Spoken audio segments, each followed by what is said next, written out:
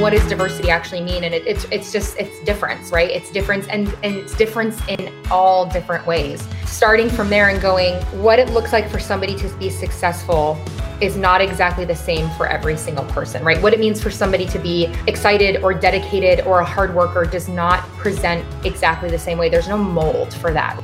I mean, I'm very worried about hybrid work backfiring.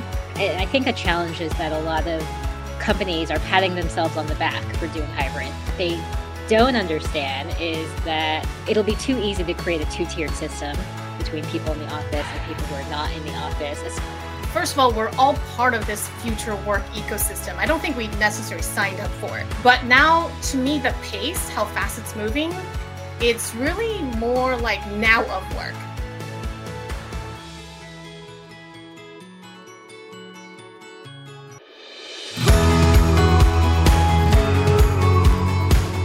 Hi, everybody. I'm Felicia. And I'm Rachel. And welcome to the SGO podcast, the She Geeks Out podcast. This season is unlike any that we put out so far. What does the future of work look like when we're thinking about diversity and inclusivity and equity? And what does it look like for different groups of people? We got to interview so many incredible people. You'll also be hearing some little snippets and interjections from our facilitation team. You'll get their perspectives on what DEI really looks like in the workplace from a practical, actionable standpoint. So let's go. This week, we're talking about what it looks like to put the pieces in place and create a truly inclusive culture.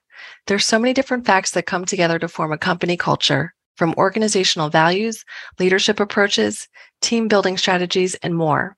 We talked with people managers about how they approach leadership, the challenges in coming together with a hybrid or remote team, as well as strategies that folks are using to combat those difficulties, and how it feels when your team is running in alignment with the values of DEI. The truth is, while we can define inclusion and belonging all day long, it might look a little different to different people. We think examples will help, so we asked our facilitation team what an inclusive culture feels like to them. To start off with some examples from my co-host, Felicia Jadzak. So inclusive culture is a big one because it's what I love to call a squishy definition, because it can look and feel so different for many different people and different organizations.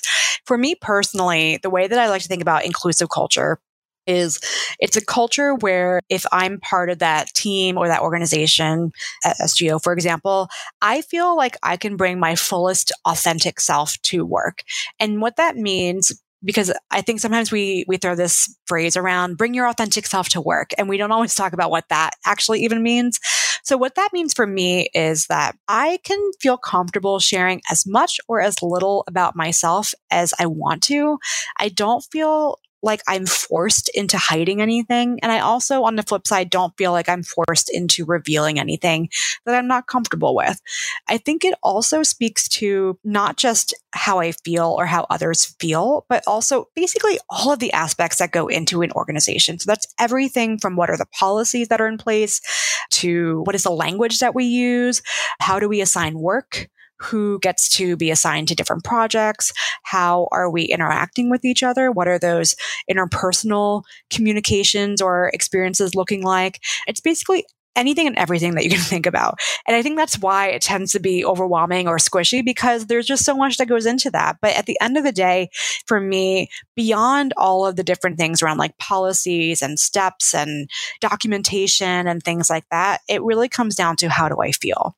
For me at SGO, it's something that's really top of mind because I've worked at a number of different organizations in my past, and there's been differing levels of feeling included or not, or having really healthy culture or not, depending on where I was and where I was at that point in my life. But something that I'm always really conscious of is I want this to be a place where people feel welcomed. They feel like they can grow themselves. They feel like they can stretch, and they can feel like they can also be real human beings. And that sounds simple or maybe stupid even, but sometimes I think when we get into this work mode, depending on industries too, but we get into this work mode and we feel like we have to fit a certain mold.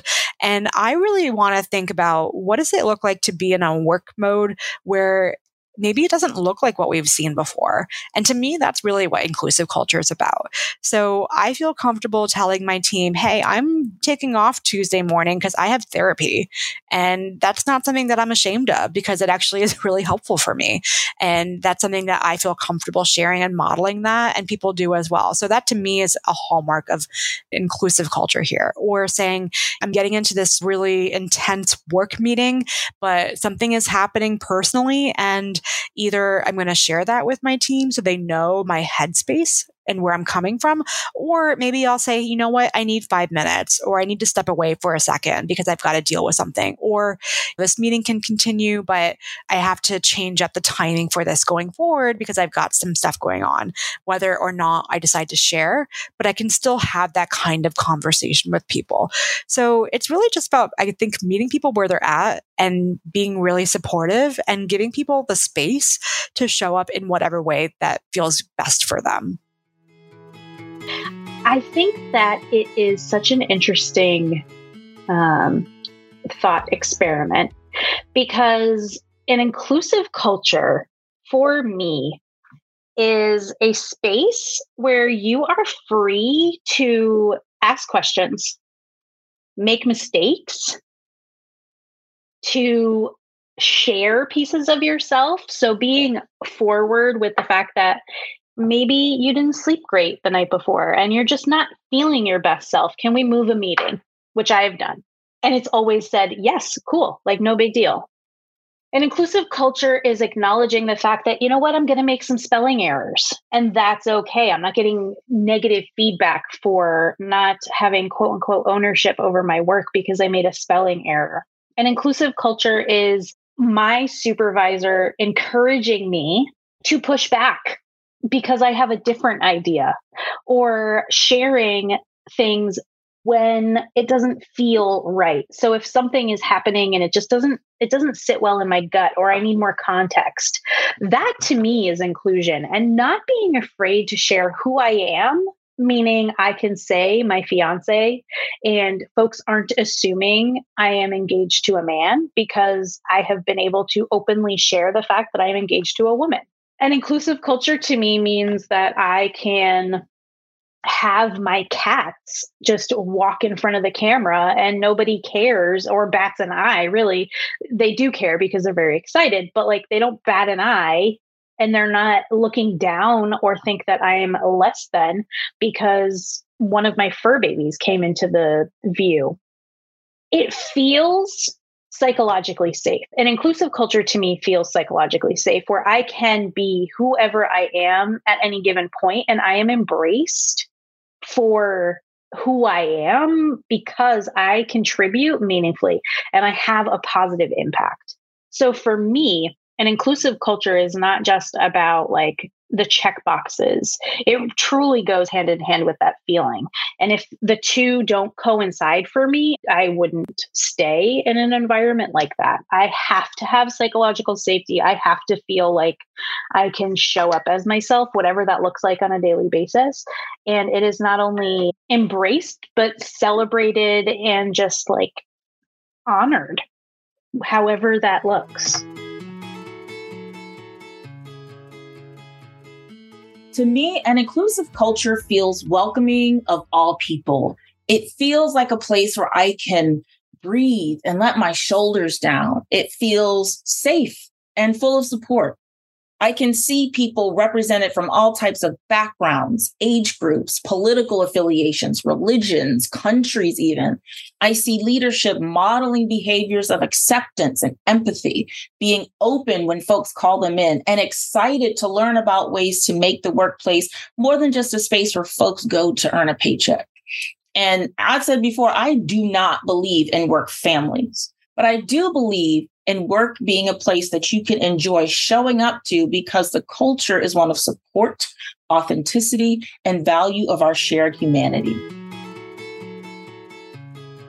To me, it's having space to feel as though I can bring my most authentic self to work, my most authentic Kaya work self, I would say, and who that is, being able to laugh and joke, have conversations with folks that are meaningful, but also like showcase that like I'm obsessed with TikTok. And I think that that's something that SGO really like emphasizes. It's part of our work and we can have fun with it too. So I love the balance of fun and work. And when it comes to feeling like I'm in a space that values me, knowing that I'm an introvert and I take a second to think things over, having a multitude of ways to give feedback. So whether it be live feedback of like, hey, we're going to take a second and write things on a sticky note so I can compose my thoughts, think about them, write them down, share them, or, hey, this is a Google survey. If you don't want to do this right now live in this meeting, you can do it afterwards. And that really has made me feel included in a workplace. This hasn't just happened at SGO, it's happened to other places. And I've really enjoyed that. Or like,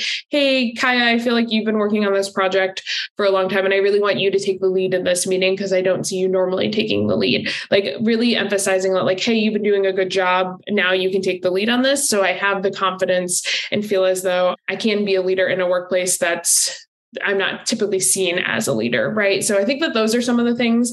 I think representation matters. And I think that's something I've really enjoyed about SGO is that we are a very quote unquote diverse team, but I like that. Like I somewhat see myself in the team, whether it comes to race, ethnicity, like being mixed race, being queer, being mid-size, even like, I love that our team is inclusive in that ways and that I don't feel like a necessarily outsider in that space. I'm trying to think of any other ways. I think just like being able to have a supervisor too, that like lets me talk about my fears and anxieties, whether it be like the littlest things when it comes to like getting feedback, but also celebrating joy and giving positive feedback and showcasing that like, hey, you are doing a good job. These are the X, Y, and Z things I would fix for next time, and not having it feel like a catastrophe. Like, oh, I might lose my job because I didn't do this thing. That's like not what I get, especially in this workplace. This has been the most inclusive workplace. So I keep saying SGO examples, but I think those are all the things. And also having a flexible workspace and like work time too. I think that that's been really helpful for me when thinking about where I want to work. And like, if I happen to ever look for another job, that's something I really want to keep, is being able to like, as long as my work is getting done, I can kind of do what I want with my day within reason, which is really nice. After Felicia, you heard from SGO DEI facilitators Dr. Victoria Verletza, Rachel Sadler, and Kaya Rivera. Next up, we sat down with Amaya Arubarena. Amaya is the Director of Diversity, Equity, and Inclusion at ezCater, and she told us all about how she approaches leading a team with inclusion at the forefront. I've been managing people for about 4 years now. My team has changed a lot over the last few years because of COVID. So, and my position has also changed. The company has changed, but I've been managing people since I think 2018 is the right answer. Yeah. And I really love it. I love being a people manager. One of the reasons I wanted to manage people was to be the person I always wanted to have.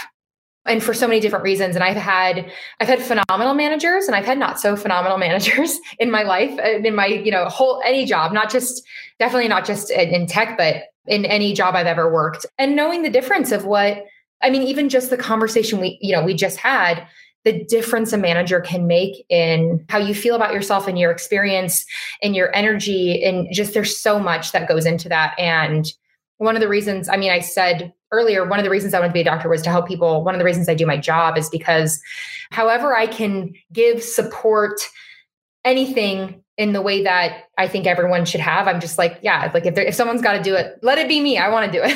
I want to make sure. One of the biggest challenges that I see for new managers for sure, but can also continue at all levels, is how you feel successful in your role. Because when you're an IC and you're individual contributor, when you are given something, here's your project, here's your task, here's whatever it is, it's like, it's very clear when you have done something, right? Like, do this, you completed it, you did it well. Okay, great. You're doing good at your job. Managing people is not as black and white. And we know this, right? Like, as humans, we love when things are binary. We love when it's this or it's that. We can like categorize it. Our brains are happy. And people management is not, it's not like that, right? So the way that you are deemed successful in your role, the way that success is defined for you, significantly changes when you become a manager, right? And so I think one thing that I would do when I first became a manager, because there is like, we're all human and we have egos, right? It's natural to be like, okay, but I still want to be seen as competent and good in my role. And you see this work that you used to do, and now you're having to hand that off, right? And like, how do you know, like, you don't want to take credit for people's work, but you also want people to know like what you're doing. And like, it's just this weird space to exist in at first. And that's totally normal. So for me, when I was new, something I would repeat to myself over and over again is my team's success is my success. My team's success is my success. And that it is not about how much work I can do. It's how I can empower and support my people in growing and doing this work, right? Like, if you have brilliant people on your team, get out of their way. Let them be brilliant. Let them do the things they are capable of doing. It doesn't make you look unnecessary. It makes you look like a great leader. To me, that's what a great leader does, is recognize people's strengths, give them work that allows them to flex the muscles that they have, bring the best out in them, and then bring the best out in the team, and just repeat that to yourself. My team's success is my success. I think that's a big challenge for managers at first, and it can continue to be if you don't ever have that like reckoning, I guess. What, in your opinion or your experience, has been a great way for you to build trust and make connections with people on your team, particularly in the last couple of years when we've had the challenges of being remote and hybrid, where perhaps we weren't before as a team? Yeah. Strong communication, open communication, transparent communication. Whenever I first have someone join my team, I talk to them about my management style. I ask them what type of management style they like. What environment do they work best in? How can I best support them to be successful? And then make sure that we're on the same page about what does that mean. When I say strong communication, I think we all think we're better at communicating than we actually are. And for me, communication is the end all be all. So if we can have good communication, then I think we have already solved more problems than we'll never know because we've prevented them, right? Like we solved them before they started. So what's important to me when I'm having conversations with my team is, are you hearing this the way I'm saying it? And then when my team tells me something, I repeat back to them, here is what I think you said. This is what I heard. Is that right? Does that sound right to you? Does it sound right to both of us, right? Like, are we actually on the same page, or do we just think we're on the same page, right? Like the importance of being really present and listening. And then also, I mentioned this a little earlier, but I really do try to check my ego in everything that I do. And I know it can be hard to be transparent with things. And when in a scary time, like what has happened the last couple of years, where like we experienced layoffs, things were uncertain for a really long time, not just at work, but everywhere in every aspect of our life. And we can start to like, when things feel so out of control, we naturally want to control, right? And so I can't control everything, but I can control this. So I'm going to hone on what I can control. And we need to feel, like I say, power, not in like a super negative sense, because again, I want to like go back to like, this is such a human thing and need. Knowledge is power. Information is power. And when you're afraid, when you don't know, like, are layoffs coming again? Am I next? Like, I want to make sure that I'm seen as vital to the company. You start wanting to hold on to things, right? You want to be the person that people have to go to ask questions. You want to be the person who's seen as I made that decision, right? And so it can then start to feel like you want to hoard information. And I tried to be really aware of where I was at, why I was there, and check myself and check why I was doing things consistently, and then be as transparent with my team as I could be and say, hey, I'm going to tell you everything I can tell you. And if you ask me something and I can't tell you, I'll tell you I can't tell you it, and I'll do my best to tell you why. But for me, what's in my brain, I want in your brain. Right? Like that is how we can be the most efficient, most successful. Everyone's on the same page. We don't have any miscommunication. Is like, what I've got, you've got. Tell me what questions, let's get clear. And then that way we can just hopefully continue to move forward together, and whatever that looks like.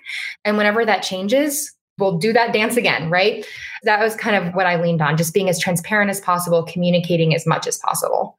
One thing that I know I've struggled with in the past as a newish I don't want to call it middle-aged manager, but you know what I mean, is managing people whose styles and work style and communication style and, even if they're introverted versus being more extroverted is really different than me. And it sometimes can be hard to adjust to that when it's not your mode of work or what you're familiar with. And is that something that you've had experience with or any issues with, or even like mistakes made? And beyond that too, beyond communication or work style differences, as we're seeing more and more generations come into the workforce, I'm curious if you've had experience working and managing people who are of different generations than you and how that's played out.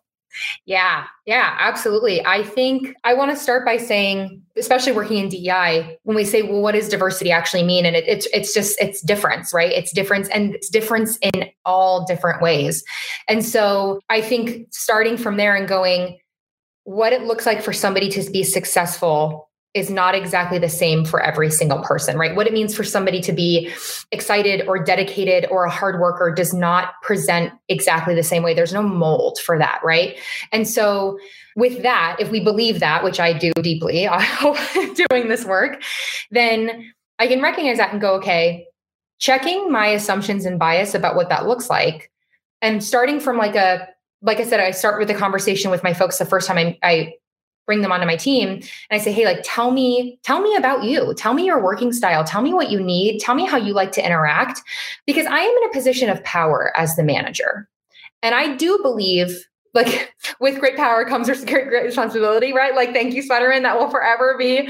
But it's true. It's when you are in a position of power, I do think the responsibility lies with you to be adaptable and adjustable, right? Like, and that's also just the job of not just being in a position of power, but being a manager. So I think of it as like a teacher, right? Like when you're the person who's teaching a subject, not everybody learns the same way. It's your job to be able to adapt the way you're teaching something to people's learning styles. I feel exactly the same way about management. It is my job to be able to work with you until I understand, how do you need to hear this? Or how do I need to show you this for it to click for you?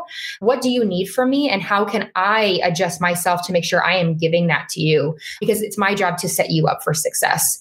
So I think it's just super important to really get to know your people and to know yourself, right? I think actually I should have started there. I think so much of doing this work well in any capacity is knowing who you are and being very self-aware. Because if you don't know why you're doing the things you're doing, if you don't know where your motivation comes from, if you don't know where your biases are, if you don't know that, it's going to be really hard to be aware of like when they are affecting your behaviors and your actions, right?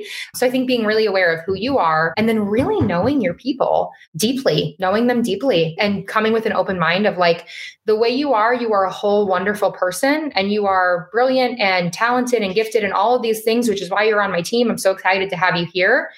Let me not mess that up by then trying to fit you into a mold of like, well, this is how I do things, so that's how you should do it. Absolutely not. Show me how you do it because you might teach me something. Amaya, that is how I used to manage people. Yeah. When I was a first manager, I love telling the story because it's so true. I was a manager and it was like, well, I was promoted because I was really good at this thing.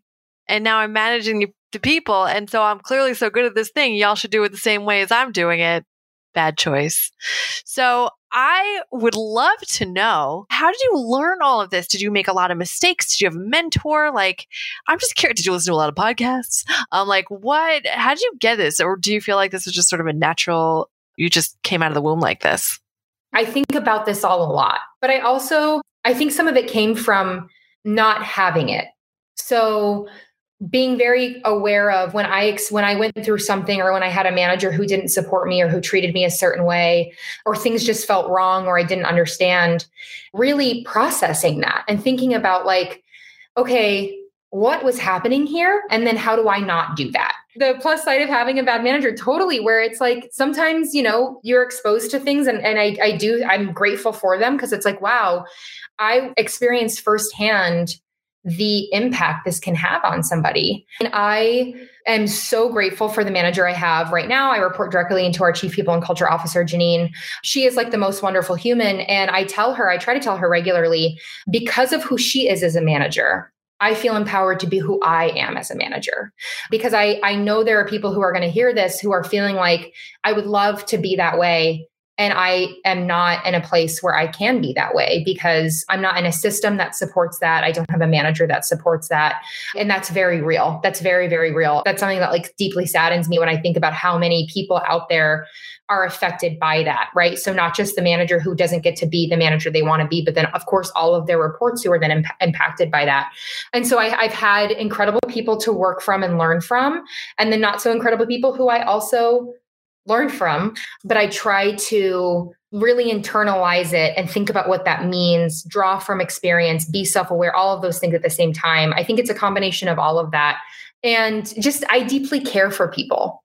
I really, really love people. That is definitely just who I've always been as a person. I really love humans. As messy as we are, I deeply care about the human experience. And I know so many times people are fighting battles we have no clue that they are. And if there is a way that I can, even in just one area of their life, help them or make it easier for them or support them or make them feel seen or valued, then like, I know I want to do that. And this is my area that I can affect. So I try to like stay there. Like even when I'm having like the worst day, just like remember that.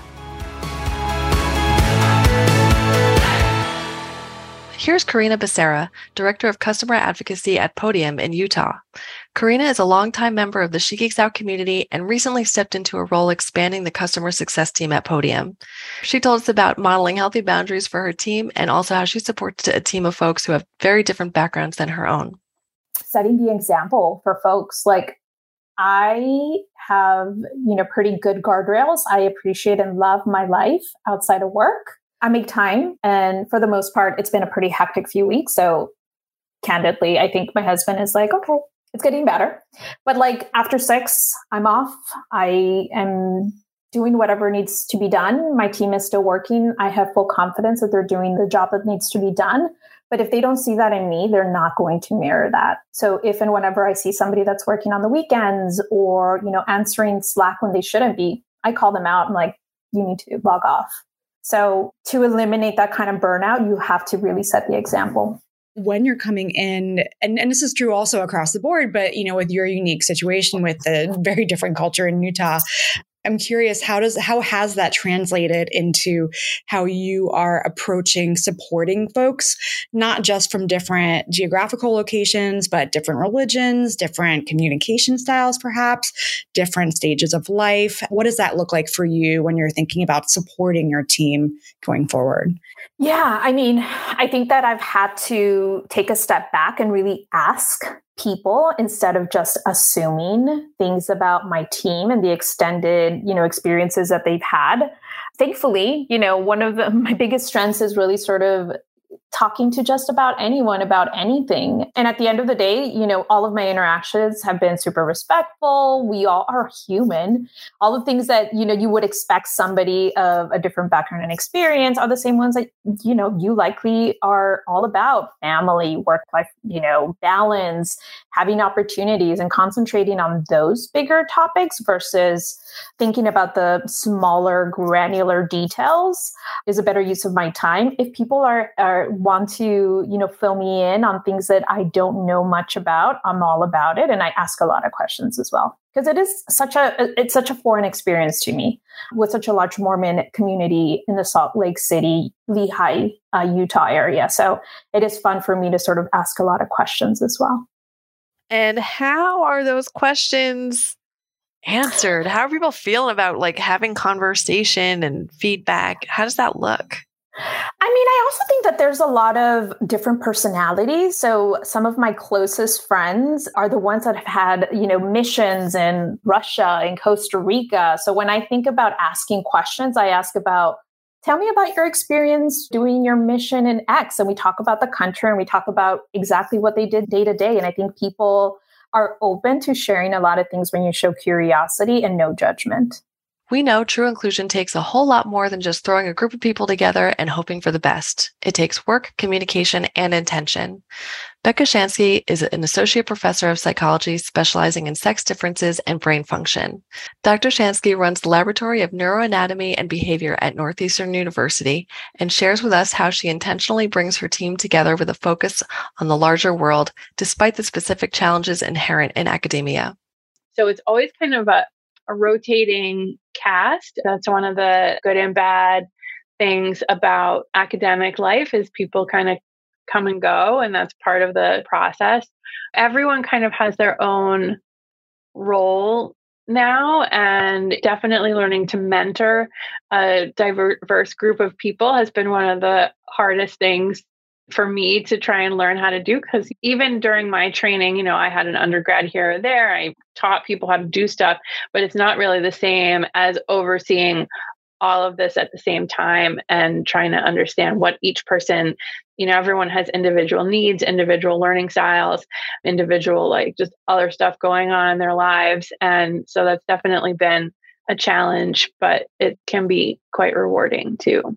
So we have a lab meeting every week, and we do a number of different activities. Either someone presents their new data. So that's one of my favorite things, because I get to learn about what we're discovering kind of in real time.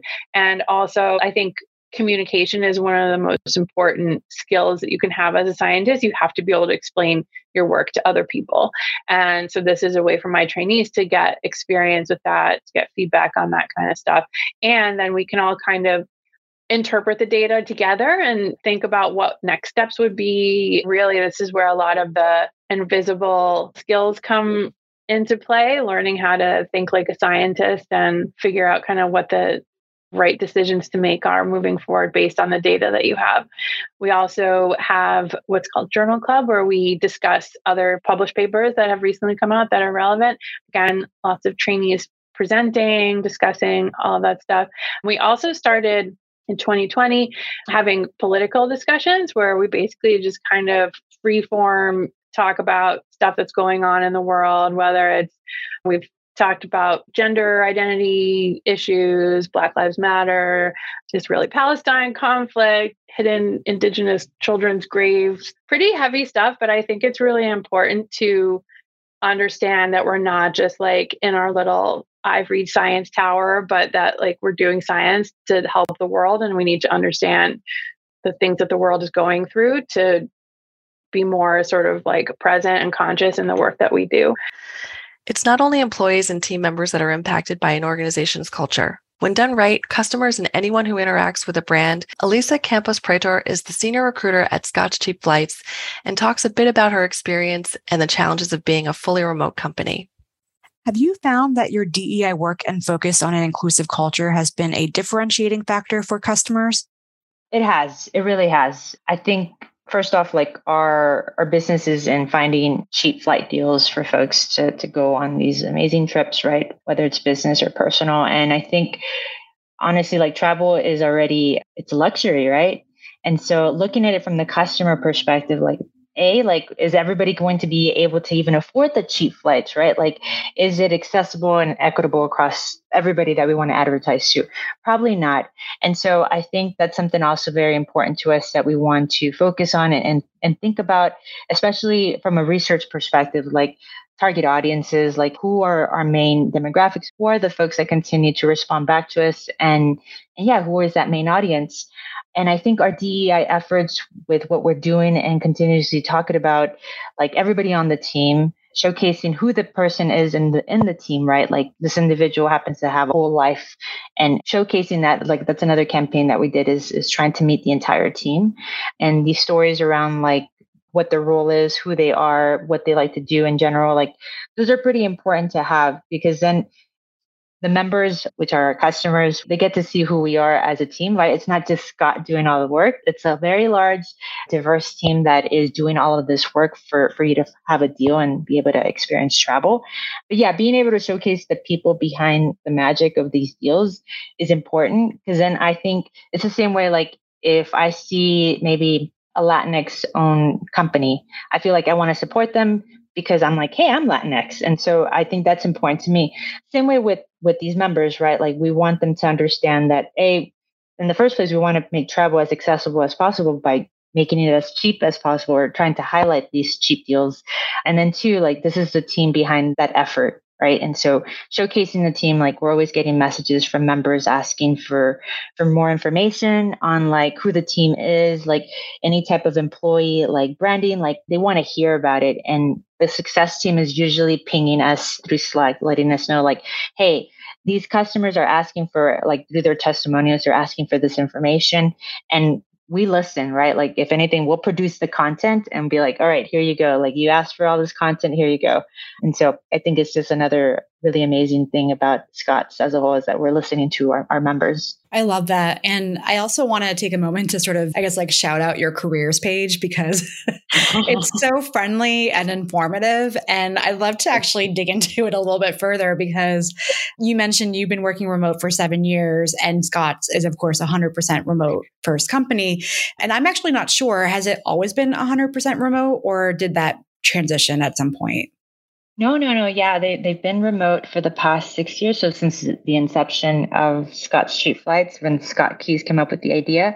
And yeah, we're going on 7 years of being a fully remote company. Mm-hmm. Wow. We definitely probably can learn a lot from you. And I guess on that note, then some of the things I really loved that are highlighted on the page are the mandatory 3 weeks minimum vacation time, the meetups, the retreats. SGO is doing a lot of similar stuff to try and support as we are also remote, although we did not start off that way. I'm really, I guess, just curious. You probably had the luxury or the benefit of not having to scramble in early 2020 when we did make that societal shift to remote work. But on the flip side, I'm sure you were all still impacted in some ways because of just the world and everything else that's going on. And so were there any, I guess, like lessons learned or tips or even topics of consideration that you all are talking about when you're thinking about how do you work with each other with that sort of like inclusivity DEI lens? Yeah, that's a good question. And honestly, like even being a fully remote company, we still do see the challenges across like how can we be more inclusive within the company, but still make it authentic and genuine where it's not just another checkbox to do, right? Like that's recommended to us. And so I honestly, one thing that I've seen is like having the leaders play examples, right, of what they want the team to be like, hey, like this is okay to take vacation. This is okay to not be online, right? Like this is okay to take some sick time. This is okay to go take care of your kid if they're not feeling well. Those examples really make a huge difference in how the team thinks and understands like, yeah, like our lives are going to, obviously things will come up here and there. And this remote company is able to support that. And also like being mindful too, that we're all coming from different walks of life. So you have parents, you have people that are probably taking care of parents at home. You have people that are probably like in a pretty remote area in general. So like resource, basically we do have some folks out like in rural areas. And so it's harder to access maybe an airport or like maybe their nearest store. So being mindful of where everybody is, it's the beauty of being remote. And then two, like giving us a glimpse into everybody's lives, right? We're not just all in one area, say in one office, and that's the only way we think and that's all we know. And so we love hearing stories of where people are at, what they're doing, and they naturally give these stories out. Like Scott's really good at asking a question on a weekly basis that really carries a lot of thought and just in general, like creates a lot of like, hey, everybody wants to participate and start sharing their experience or their backgrounds. And I really love seeing that because it wasn't forced. It's just a very simple question. Then people get into the conversation and it starts going on, right? Like, and then to being mindful of the time zones, right? Like we're all across the US and async communication is pretty important to us. So I've worked with other remote companies where they expected me to respond the minute they ping me, but then I'm like, you're in the East Coast and I'm in Mountain Time. Like, I'm pretty sure that's not going to always be the case. And so at Scott's, I really appreciate the inclusivity of being mindful of that. We're all in different time zones. If anything, like a message is not going to be responded right away, for example, and being okay with that, right? Like not making it seem like everything is an emergency. Because it's also another thing too, where I'm like, I've worked in other remote companies that were like, everything's an emergency at all points in time. And so I love that about Scott's. And then also I love the fact that when it comes to our town halls, for example. So we like to celebrate everybody, but also give them the space, right? Like we recognize the folks on the team that don't want to be the center of attention, don't enjoy being like called out. And so being mindful like that, like at least sending them a private message that they did a great job, right? Like still doing a shout out still in the way that that individual would prefer versus just generic shout outs to everybody, regardless of who they are, right? Like I think that amount of detail and mindfulness is awesome to see.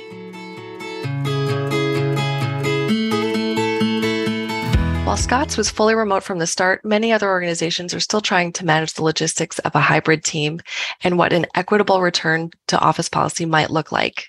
This is Jason Fuchs, Senior Director of Learning and Development at Essex Property and Trust. Yeah, it's still impacting us to a degree. I mean, like most companies, everybody's doing, until we get more information, everybody's just at home. We just, I'd say in the last couple of months, have reopened, if you will, our offices. You know, we're at a goal is 2 days a week in the office, 3 days at home, depending on at least 1 day, but the goal is 2 days. Then September, we're going to ramp up 3 days in the week. No longer will it be a 5-day in the office kind of week. I think we've shown that we can be successful with this kind of model. But I tell you what, you know, I'm in the office today, as you can probably tell, and I come in probably more than most folks. I like being in the office because I want to engage with folks. There's something you can't get through, obviously, as you guys know, through Zoom. And I'm looking at the office here today. Most people come in on Tuesdays. So people are getting back into it. But one of the challenges we face, and I don't know other companies you've talked to, is the pandemic has, I won't say forced, but made people look at their lives and say, what do I want to do now? What do I want to, I can't go back to a 5-day work week in the office or a 3-day work week in the office. I want to work 100% remote. I want to move, you know, the great resignation, you always hear about that, right? You know, that affected us to a degree as well. We've had folks who have said, I don't want to come back to the office even 1 day a week.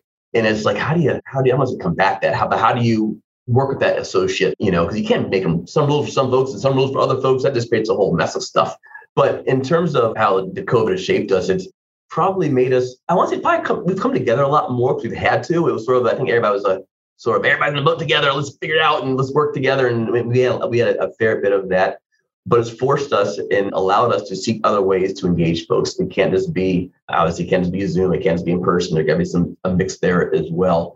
But we still have our challenges. We still face some serious challenges around it. Like most companies, we had a mandate with the vaccine and that whole thing. And what does the future look like? And we were probably one of the last ones to actually enforce some kind of a mandate because everybody cared about them for associates. I would say we care so much about them in their livelihoods. We understand how it can affect them. And we were very careful in our decision making in terms of how do we go about this. And you know, companies like Starbucks, and they were so quick to adopt and put a mandate out there. And then when people saw a company like Starbucks doing it so quickly, it was like, well, like, we should do that too because they're Starbucks and they're big and we're small. We should be able to do that. But we didn't look at it that way. We were very smart in how we approached it.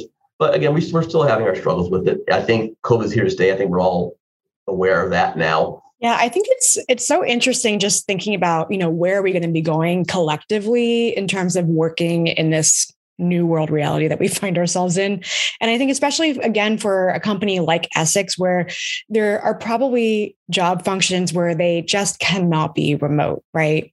And as much as you might be like, oh, we're going to do hybrid or we're going to do 2 days a week or 3 days a week, there's probably folks who are on call. There are people who have to be on site, who have to take care of the physical infrastructure.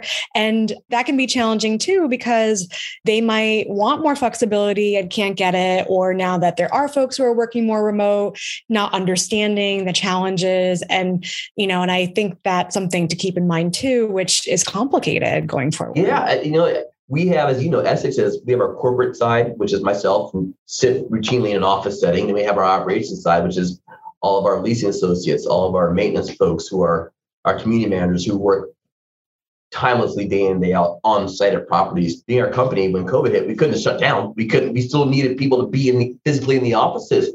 And that created some angst. You know, hey, why do I got to go in? But the corporate folks can be at home the entire time. It was a very, very challenging time. And there were probably conversations that took place that I wasn't aware of that were tough calls to make, right? Because for better or for worse, it creates a divide a little bit in the company, I imagine, in terms of, the corporate folks, they can sit inside at their home all day and be 100% safe. This is pre-vaccine, if you will. They can be 100% safe, where I'm risking my health by having to go in and be at a property. But, as we don't function without our properties. I was and that's the larger part of our organization. Of our roughly 1,700, 1,800 employees, a good 2/3 of that is in the operations side, being customer facing, if you will. That was a huge challenge for us. I don't want to say issue, but it was a challenge in terms of how do we message that and taking everybody's feelings into account and personal situations into account. It was, again, we had actually within the HR team, we had a special designated COVID team who dealt with all the COVID issues. And, I would hear some, periphery stuff. So I recognize the challenges they face day in and day out. And for 2 years, it wore them down. For 2 years, it was the number one topic, number one issue. We could be doing a town hall talking about our financials for the year. And without fail, in the chat, somebody's talking about COVID, and you had to be able to address those things and talk. You couldn't ignore things. That's the worst thing you can do is ignore things. You can't do that. That just makes it worse. So we did struggle very much, Felicia and Rachel, early on with that balance of folks in the field who need to be in those offices talking to customers and talking to tenants, and those of us like myself who had the ability to work at home and really shield themselves from most danger, if you will. That was a tough time for us. But we have great management, great leadership, and we have great employees, more importantly, that understood the challenges and were flexible and were willing to work with us. So I got to credit them for their resiliency in that aspect. Melanie Ho, author of Beyond Leaning In, shares concerns about balancing return to office and hybrid teams. I'm very worried about hybrid work backfiring. So I'm generally an advocate of flexibility in all its forms. I think a challenge is that a lot of companies are patting themselves on the back for doing hybrid because they're thinking that actually they're looking at data that tells them this will be a plus for women and people of color. And what they don't understand is that it'll be too easy to create a two-tiered system between people in the office and people who are not in the office, especially since there's a lot of research on how it's often CEOs in the C-suite who want to be in the office. So we end up with all the proximity bias and presenteeism and all of that with the people who are in the office versus outside. And I don't think there's an interrogation as to why it is that certain groups are happier remote than in the office, and that so much of it is that for folks who previously felt excluded in the office, there has been an absence of exclusion when it comes to the Zoom environment. I always think of, I was talking to this woman, Alexandra Jacobson. She runs Worked Up, which is a group to support Gen Z women who are earlier in their careers. And she tells the story of how when she was working in entertainment as an assistant, the female assistants would wait by the door if they needed something from a male executive, and the male assistants would just barge in, and how that was so predictable every single time. And I think now we have an environment where if you're a woman who used to feel excluded because you watch that happen on Zoom, you don't notice it's happening, and so you don't feel excluded. But that doesn't mean it's still not happening, especially if there's some people in the office now who are able to do that. And so I just see a lot of challenges related to how to do hybrid work well for everybody, just in terms of how we codify all the things that used to be informal. That there's research on how people rated supervisors better during the pandemic. And Peter Capelli, in his book on the future of work, has some good observations on that, where he says, well, is it actually that supervisors were better, or is it that some people hated their supervisors so much that they're just happy not to see them, or that some supervisors were so bad they never checked in with their staff, and in the pandemic, their employers made them check in with their staff? And so I think there's just all of these issues with how leadership and culture and work were already really messed up. The pandemic environment has just obfuscated them. Now we're going to go into a hybrid environment where it's just going to get even more complicated. Whether virtual, in person, or some combination of the two, we know that when a diverse group of people is working together on a problem together, that's when the magic can happen. Here's Charis Loveland, Global Program Manager of the Digital Innovation Team at Amazon, with how her team works on reducing bias in products. I personally have just really benefited from different initiatives at my different companies that have helped to put my accomplishments and achievements really front and center to help avoid, bias and discrimination. And so I think when I think about this specific issue, I think a lot about my training in design thinking.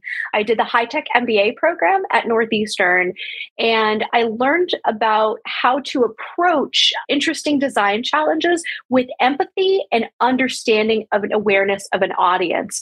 And so how I've always couched this idea of kind of bias and empathy is really by going back to those end users, whether that's our customers, whether that's our employees, and really trying to get to the heart at what drives people and what motivates folks, and also to introduce that idea of inclusion. So a lot of the emotional intelligence training that we do at Amazon really dives into people's different perspectives and how someone can bring something unique to the table. Maybe it's because, for instance, you're an engineer versus a designer. Those two types of people think in very different ways. And so one way to eliminate and reduce bias in a product is by getting those two people in the same room who share very different perspectives and getting them to come to some consensus on design decisions. So in a lot of our training, we talk about the benefits of diversity, inclusion, and equity, and how seeing things from a different perspective can not only help us to build better products, but also to help reduce some of the friction that inevitably comes up when you have people from different perspectives. So we actually do an exercise in our keynote speech at Amazon where we show, you may be familiar with these images, and there's a couple images where you can see a picture of a duck. But if you look at it a different way, you can see a picture of a rabbit. And likewise, there's the second picture we also show of a woman who is kind of elderly looking down. But if you look at it from a different perspective, it looks like a younger woman looking over her shoulder. And so when we show these pictures to our colleagues, we ask them, who is right and who is wrong? And people start to really get this aha moment. Oh, well, just because I saw the duck first doesn't mean that that's wrong, or the rabbit first. And understanding people's differing perspectives and that two differing perspectives can both have validity. We talk a lot about asking open-ended questions and getting really curious. My manager likes to say that if you have diversity, equity, and inclusion, that's an output. So the actual input to that is this empathy that we're teaching in the emotional intelligence program. So that's one way that I like to think about bias in the workplace, is just from an educational perspective and sometimes, just introducing something, saying it in a different way, but most importantly, keeping people aware of this curiosity that we all have innately. It seems like sometimes, life tries to beat that curiosity out of us. When I've seen bias in the workplace, usually it is some sort of a blind spot and some sort of again, lack of diversity in the decision-making process, right? So whenever I've observed that from the back end, I always think about what is it I can do to introduce more diversity and perspective into this situation. So I've certainly had experiences at different employers where everyone was subject to groupthink. So in that case, one of my go-to remedies is just to bring in someone from a different team with a differing perspective. Sometimes that person identifies as male, other times that person identifies as female, but often the job role, whether it's a QA person or a design person, the way they think and the way they can articulate different concerns can often lead the group to examining other strategies that they hadn't considered before. Here's Jenny Chang, Career Clarity Coach and Global Head of Talent at Aura Ring. Everyone's talking about the Great Resignation. We're talking about more than just one R. We're talking about resignation, reshuffling, relocation, reimagining. So much is happening right now, and you're sort of right in the middle of it with your role and your experience. So what are your thoughts around sort of like what comes next with the future of work, given where we're at right now? Sure. I think, first of all, we're all part of this future work ecosystem. I don't think we necessarily signed up for it. But now, to me, the pace, how fast it's moving, it's really more like now of work. And companies and employees are both learning as we go. But I will say the companies that evolve to understand what employees need permanently is more important than ever. And I think you mentioned it, high on that list is really the flexibility in how, when, and where we work. So the workforce, which is all of us, we once were the complainers, right, about life-work balance, but we're finally starting to do something about it and deciding what our non-negotiables are. Now, as women, we still care about pay equity, but in general, many people, including me, would consider companies that offer the intrinsic values like belonging culture, flexible work, contract work, benefits that suit their life stage, moving back and forth between being an IC or people manager, 4-day work weeks. Wow, how would that go? Part-time job sharing, equal and generous mat and pat leave. And that's just to name a few. And even if that means getting maybe a little less pay. I feel like there's been this really interesting shift where in the beginning of the pandemic, a lot of organizations were like, yes, of course, take time off, do what you need to do. We're all in this together, a lot of check-ins, all that kind of stuff. And now I feel like not every company, but a lot of organizations are like, back to work as usual. And we forgot about the last, year or two of us readjusting. And so I'm curious because we're seeing such a big trend with people saying, guess what? This doesn't work for me anymore, or I need something different, or I don't want to be here. What advice do you have for people who are at organizations where maybe it's not totally toxic, but it's not great? Do you feel like people should try to be addressing these issues internally before they jump ship? Or is it just like, you know what, this is the reality, like go where you are valued? What's your thought on that? Yeah. You know how we say managers, or maybe just in general, people are not mind readers. So that's why we have employee surveys and people are supposed to be anonymous and will say these things, but they're not necessarily specific because they're anonymous.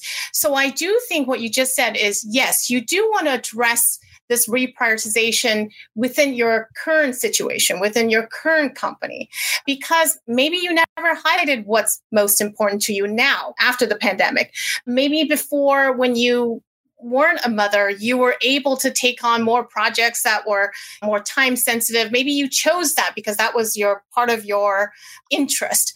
But maybe for your current life stage is different. So that's why I talk about life stages a lot. I think companies just need to realize that, first of all, one size doesn't fit all.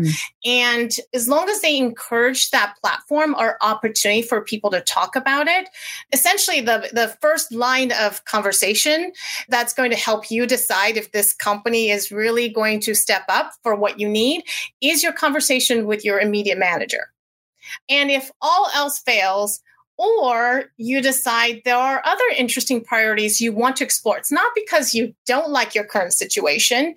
You just simply maybe been there for a long time and now there's different new companies that are popping up or opportunities.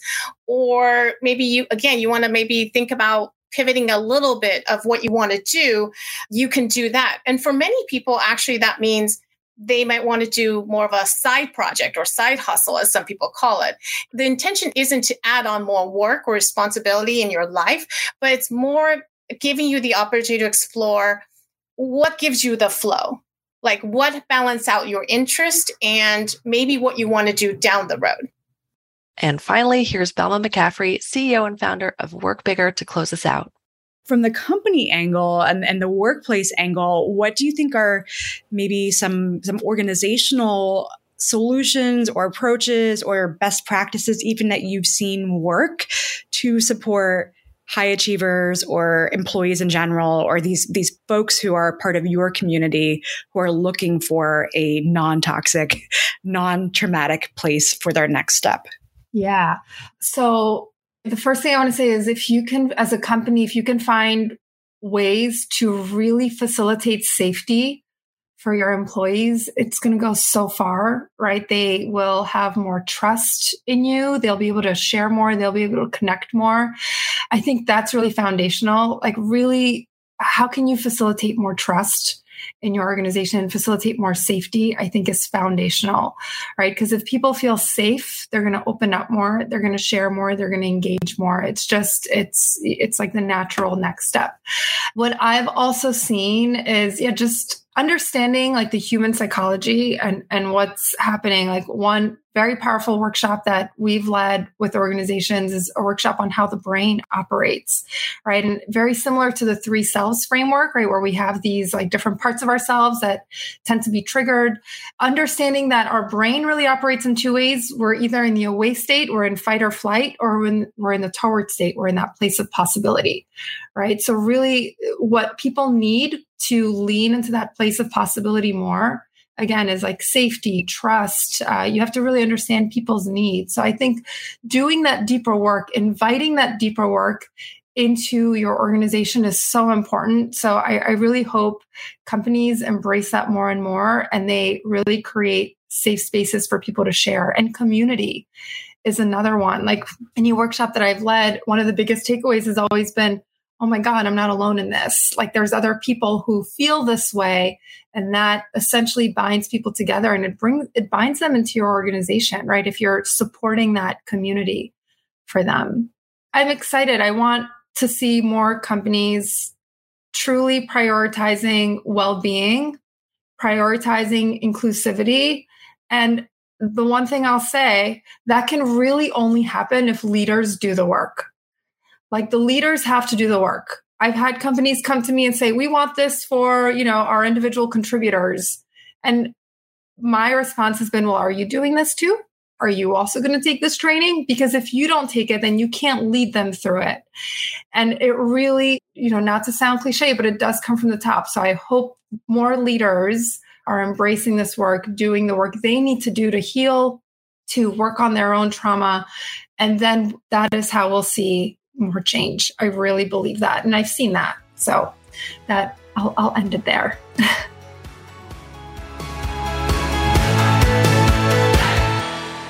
Thanks so much for listening. Please don't forget to rate, share, and subscribe. It makes a huge difference in the reach of this podcast and by extension, this work.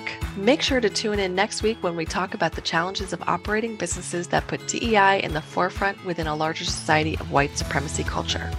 If you're looking to further your own knowledge and gain support alongside other incredible people, join our free community. You'll get a welcoming, built-in support system grounded in the values of diversity, equity, and inclusion.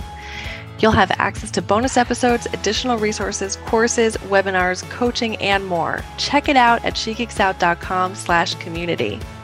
This episode was written, produced, and edited by Vienna DiGiacomo, hosted by Felicia Jadzak and Rachel Murray. The guests featured in this episode were Amaya Arabarena, Karina Becerra, Dr. Becca Shansky, Elisa Campos Praetor, Melanie Ho, Jason Fuchs, Ginny Chang, Charis Loveland, and Belma McCaffrey. Our facilitators were Dr. Victoria Berletza, Rachel Sadler, and Kaya Rivera.